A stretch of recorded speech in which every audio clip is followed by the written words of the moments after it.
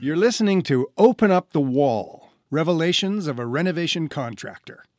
Now, this is what they call a, quote, inspirational memoir. It's about my career change from award-winning actor to the owner of my own construction company. It's definitely a memoir, and throughout the 14 episodes of this podcast, you're going to meet some wonderful characters on both sides of the tool belt. This podcast is an edited version of the 27-chapter book of the same title, and it's available in e-form or hard copy. You can find out more about the book and about me, the author, Jeff Bowes, on my website, www.openupthewall.com. Feel free to leave any questions or comments you may have. I'd love to hear from you. So, in episode 5, I moved up to actually building a house. It was an exciting and a dangerous challenge for a novice, but I was working under an absolute carpenter genius who thought that I was a complete idiot. I saw his troubled life from his laborer perspective. He was one of life's unlucky, and that changed me. The bloom was off the rose as far as framing in intense heat was concerned, and I began to focus on home renovation. So here is episode 6, Finding Purpose. At its core, acting is a victim's profession. Despite all their training and all the preparation that they put into their every audition, at the end of the day, all an actor can do is hope they get the job. Despite all the voice classes, the movement classes, all the scene study classes, they still know that success depends on the approval of people far removed from the creative process: casting agents, producers, financial backers. As a working actor, I lived with the low-grade anxiety of knowing that I would not get a job until somebody first approved of my physical appearance. Because landing a part is such a crapshoot, the audition process became a degrading ritual. As a builder, owning my own experience and working on my own terms brought a peace of mind that I could never have imagined. At this point in my journey, I was secure in the knowledge that I had a set of skills that was in demand. Learning the trade from talented and honorable men was giving me confidence in my abilities and in myself, and this made me want to stay in this world and grow. Nonetheless, I was raised at Jeffrey, so I had some residual qualms about forsaking my artistic background and throwing my life away by becoming a common tradesman. And then my neighbor, David, called. His wife had died 2 years earlier, and for a time there, he was truly a lost soul. "I have a girlfriend," he said. "That's great, David. I'm happy for you."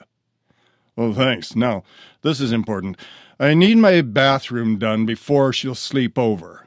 It's not fair that I'm always at her place just because my bathroom's a mess." "Are you asking me to clean your bathroom?" "It's a bit late for a cleaning." David was a well-groomed man. His house was a pigsty. 2 years of dealing with grief and loneliness had taken his focus away from anything but the basics of house cleaning. He was getting it together with the rest of the house, but it would take a sandblaster to clean his bathroom fixtures. We agreed that all of them had to be replaced, along with the floor and the cupboards and the lights, even the switches, and all in record time. I felt as though I had a cause. I wasn't just framing an anonymous structure to be inhabited by people that I would never meet.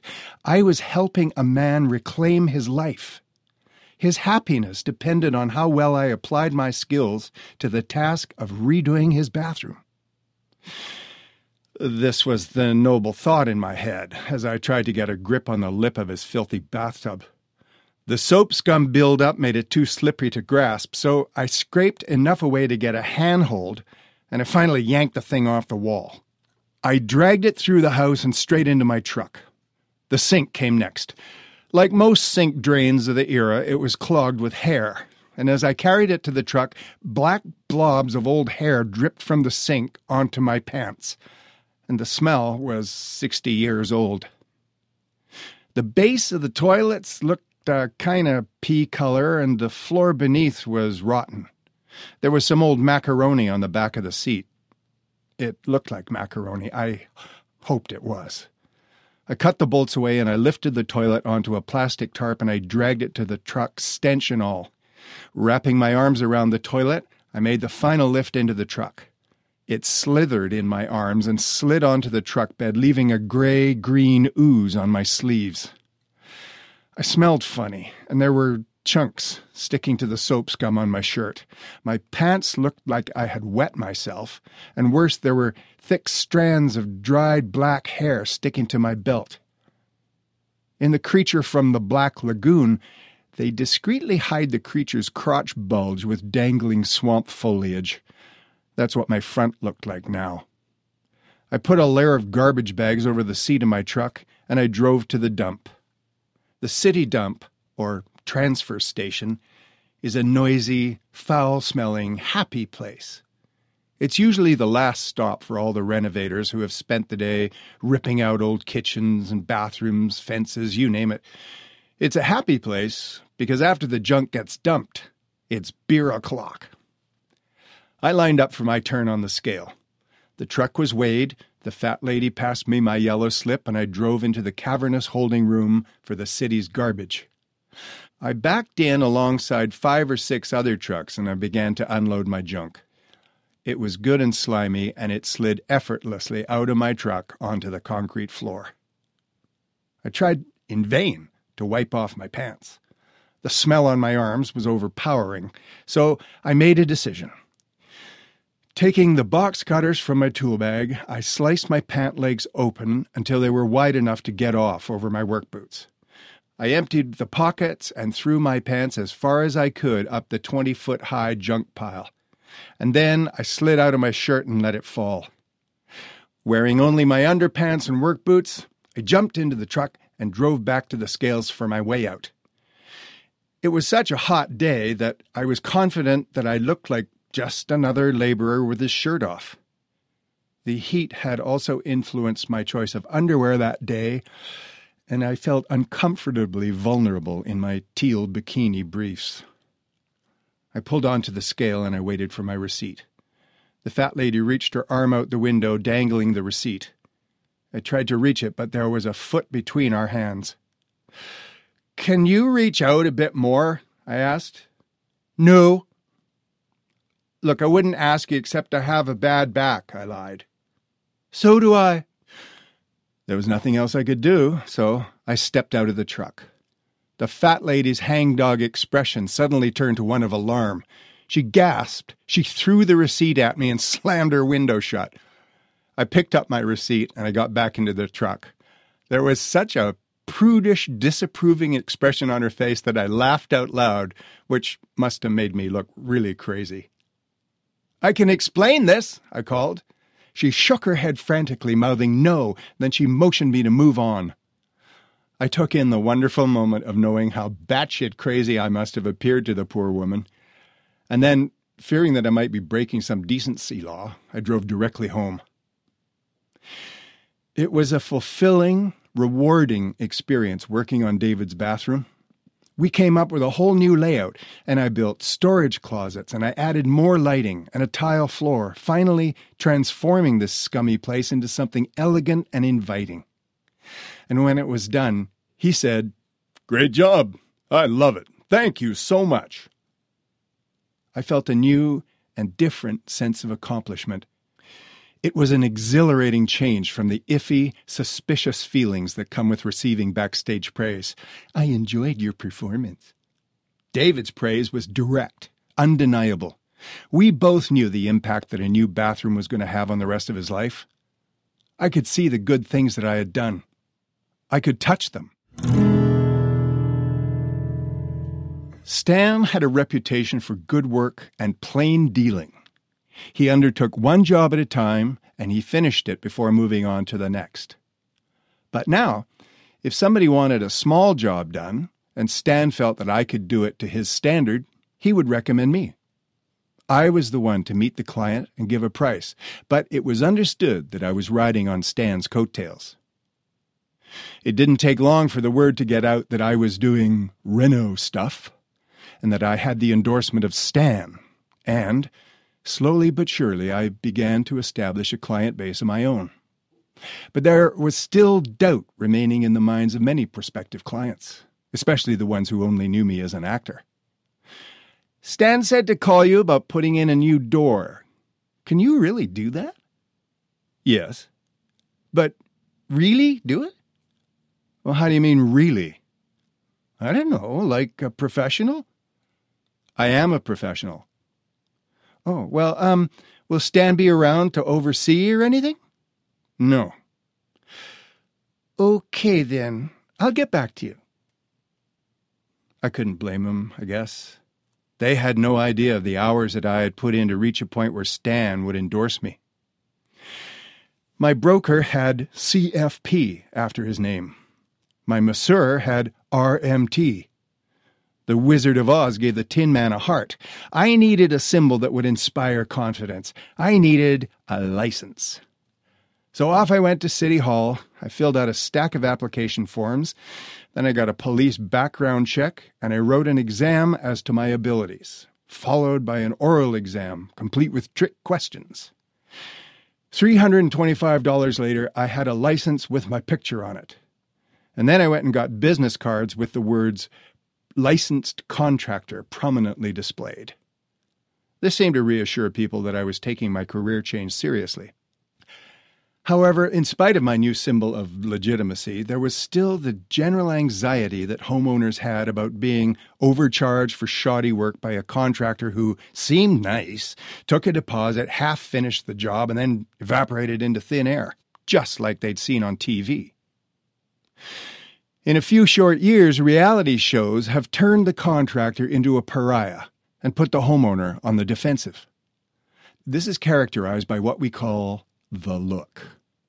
It's the wary, almost disapproving look on the faces of prospective clients as they let me into their homes for the first time.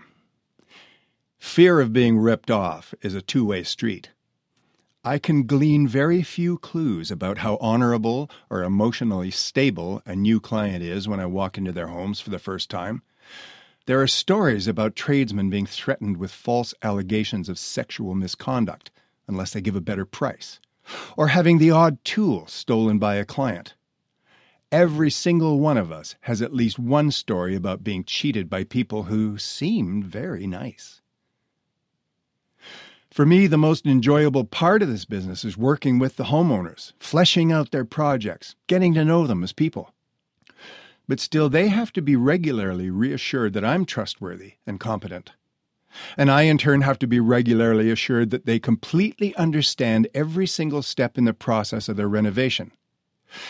At times, I've made assumptions or been too casual in my communication, only to watch the look return to my client's face. Then everything stops while we all sit down and I explain myself more clearly or physically show them that they are not being ripped off. When I feel the look on my own face, it's usually because something doesn't add up to normal. I felt it when I went to Elsa and Tim's beachfront home. This was our first meeting, and I was unnerved to see small cameras on tripods strategically placed throughout this spacious bungalow. "Are you in the film business?" I asked. Elsa laughed. "The cameras? They're for the dog," she said. "For a couple of weeks now, we've been coming home to all the cushions pulled off the couch, all the blankets off the bed, stuff he never did before. So the breeder put these cameras around to look for activities that could tell us if Milo is in pain or anxious or frightened by something. It's only for 2 or 3 days. And yes, I know I sound like a crazy lady." Milo, the huge Irish wolfhound, ambled into the room. He ducked his massive head into my 32-inch inseam, almost lifting me off the ground. "Hello," I said. "What a beautiful dog you are." "You're hired," laughed Elsa. I sat on the couch across from Elsa and Tim, and they told me they wanted the carpet replaced with hardwood flooring. Milo stood staring at me almost at eye level while we talked details and timing, and I gave them a square foot price. I couldn't get any good clues about them, as both of them were wearing running gear.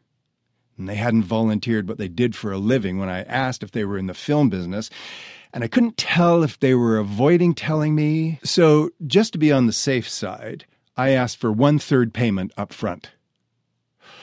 While Tim wrote a check, Milo put his head on my lap and I rubbed his ears. When I got up to leave, he resisted and tried to heave himself onto my lap. Elsa said, "Just whack him off." I didn't respond.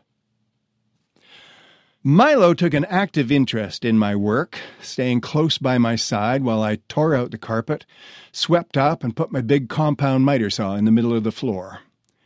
He was a warm-hearted dog, and I liked having him around. I ate lunch sitting on the floor with Milo lying right beside me. And when I moved to get up, he rolled over, lay across my knees. "Get off, Milo," I said, and I pushed his big head a few times. But he just lay there panting at me. I was forced to wriggle myself free from under the beast's body. And then the dog sat up and licked his balls. I got back to work, and Milo followed me around for a while, and then he began to pace and pull at the rolls of torn-up carpet, violently shaking at the pieces. At one point, I looked up to see him on the couch, pushing cushions onto the floor with his hind legs. A short time later, I was on my knees in front of my saw when Milo came up behind me. He began pawing at my back, panting. I reached my left arm behind me to push him away. And that was the moment that the big dog decided to mount me, pushing me forward against my saw and pinning my right arm against it. "Get off me!" I groaned. "Off! Off! Off!" But Milo began humping me in earnest, panting his dog breath into my ear. For the life of me, I could not think of a way to get this dog off me, given my weak and precarious position bent over a saw. I continued trying to free myself from his attentions, but really I knew there was nothing I could do but let Milo have his way with me. Now, as far as I was concerned, this was a mildly amusing incident. It was of no consequence, until I remembered the camera to my left. YouTube, America's funniest home videos, Facebook. Yeah, I would look ridiculous, but had I done anything that could be incriminating? Was I rough with the dog? Could the SPCA get me for anything? No, I was pretty sure that I was clear on all counts. Milo finally dismounted and paced the perimeter of the living room for a while, before moving on to the king-size bed where he paced in circles until he tangled the sheets into a ball. I shut him in the bedroom and continued laying the floor. "Is Milo neutered?" I asked Elsa and Tim when they came home. "No, the breeder wants to use him once before that happens. Why?" I took a breath and I said, "I have something to show you." Tim hooked up the living room camera to the TV and rewound it until I said, "There." And then the two of them sat on the couch together and Tim pressed play. There I was, on all fours, bent over my saw, with Milo bent over me. The black and white footage looked like a vintage porn video capturing a bizarre threesome of man, dog, and machine. In unison, Tim and Elsa said, "Oh my God!" before they burst into loud laughter. The whole thing was over in 12 seconds. But that was time enough for Elsa to end up on the floor, doubled over, laughing. "I'm going to pee my pants," she cried, and hobbled off to the bathroom, holding her crotch. Tim said, "When you were trying to push Milo off and shouting, 'Off, off, off,' it looked like you were really getting into it." His laughter was in short gasps as he called to Elsa in the bathroom, "Hey, didn't Jeff look like he was getting off on it?" Elsa howled from the bathroom. When she came out, she said, "Oh, by the way, nice floor," which set the two of them into further gales of laughter. "Stick around while I call the breeder," said Tim. "We have to sort this out right now. We can't have you getting buggered again tomorrow, can we?" The joke was wearing thin, but I laughed politely. "No, I'm serious," said Tim. "You could have been hurt today." Elsa gave me a glass of wine while Tim arranged that Milo would return to the breeder for a few days and I would resume work when the dog was gone. When I returned, there was a bottle of wine with a bow on it and a note which read, "Many thanks for a gorgeous floor and for being such a good sport. All recordings are deleted." I was so touched by their care and their consideration that with the scraps of leftover flooring, I built them a little pagoda birdhouse for their Japanese garden. Almost 1 year to the day later, I was back to remove the tub from the guest bathroom and put in a shower for Milo, complete with 2 handheld sprayers. The poor dog had been neutered since our tryst. He lay close to me as I worked and licked me when I patted him, but he never once circled me or looked at me with a glint in his eye. I was spending a lot of money on tools.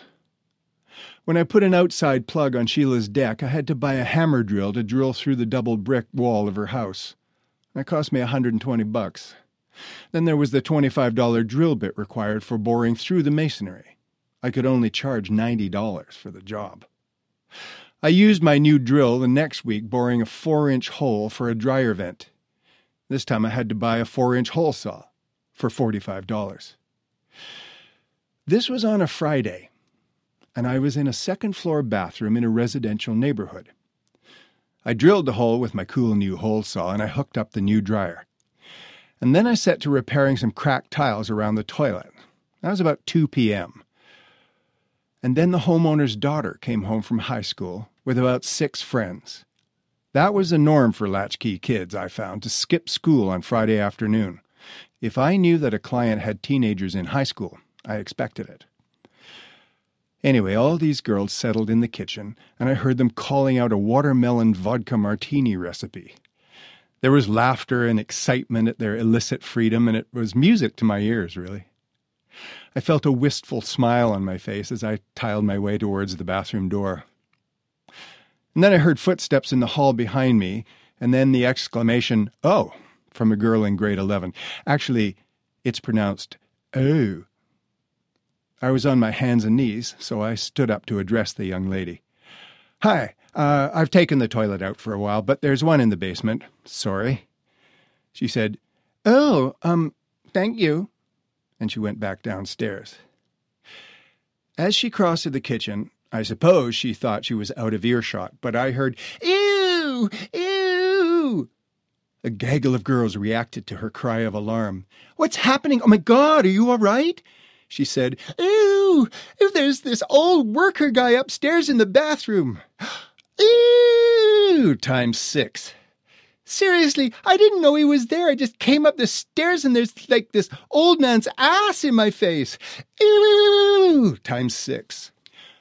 "I'm serious. He's like kneeling on the floor with his ass in the air." "Ew!"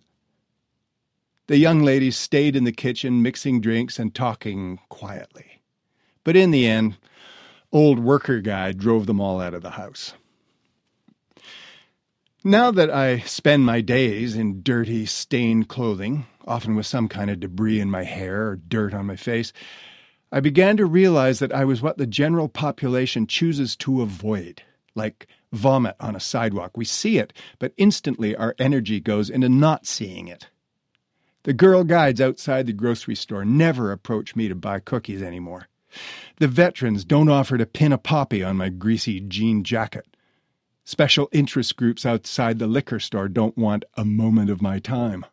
They let me walk right on by. Old worker guys come across as too dirty to have money or a social conscience. Except at Christmas. When people call in the days leading up to Christmas, it's because something is going wrong in their home and they see the situation as having the potential to ruin the holidays. "My daughter was decorating the chandelier in the foyer and she accidentally pulled it down. We're having a reception on Thursday. Oh, of all the times for this to happen. The sprayer on my kitchen tap is leaking and I'm having 12 for dinner and the caterers say they won't come until I get a new tap. Why does this have to happen now?" These are the jobs that are a pain in the neck to do in April or October because there's no money in driving across town to change a tap or hang a chandelier. But At Christmas time, the goodwill towards men factor is in the air, and, well, I just have trouble saying no, especially when they start crying. I was replacing the cracked mirror behind the bar for a well-dressed woman who actually introduced herself as the lady of the house when a decorating service arrived with a completely decorated Christmas tree and a holly centerpiece for the vast dining room table. When I was finished, I said, "That's a gorgeous tree." "Goddamn thing cost a fortune," the lady of the house replied, before quickly apologizing. "Oh, I'm sorry.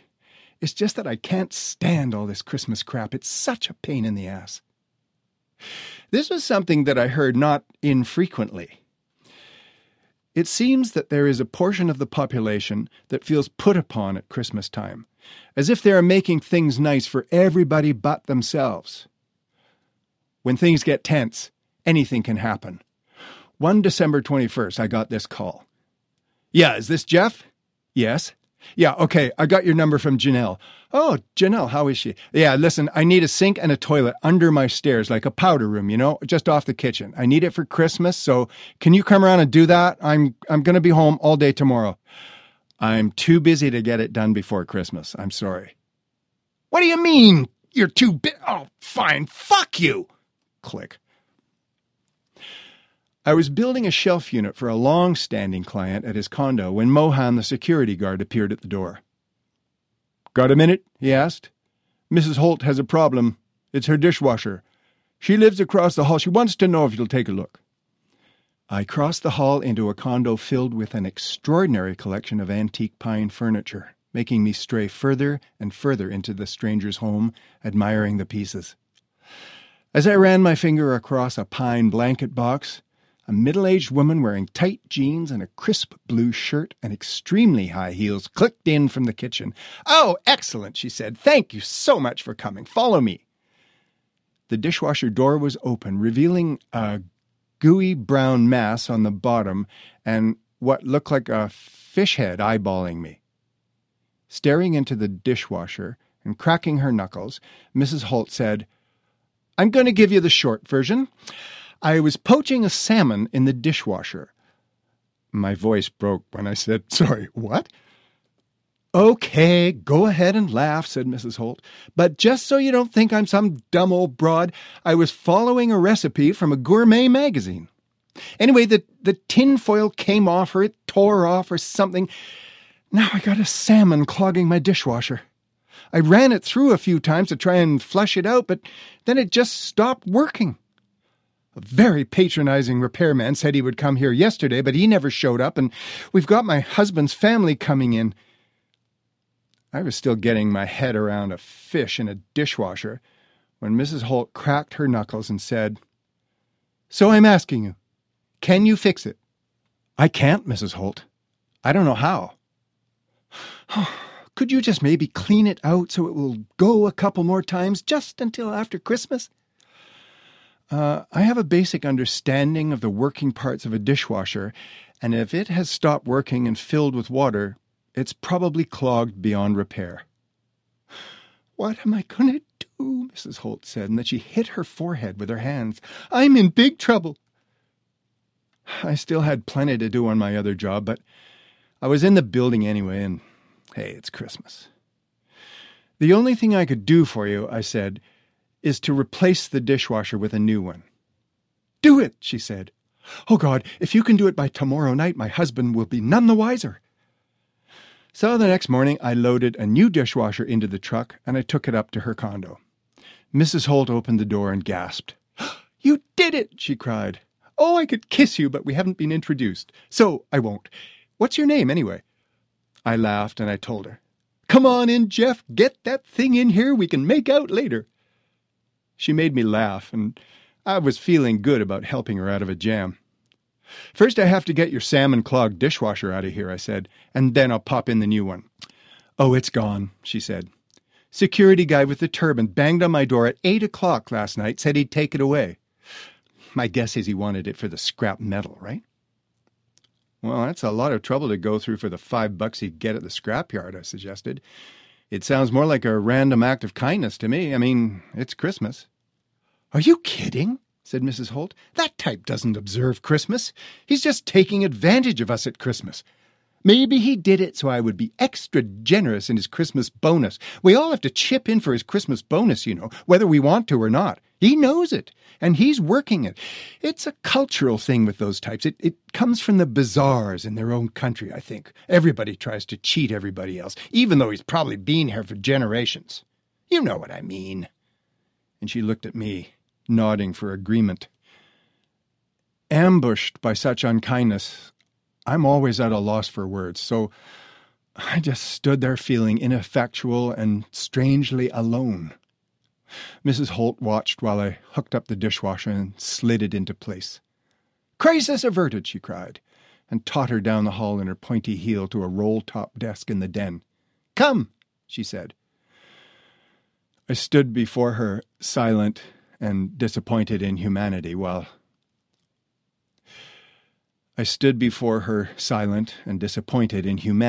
she wrote me a check.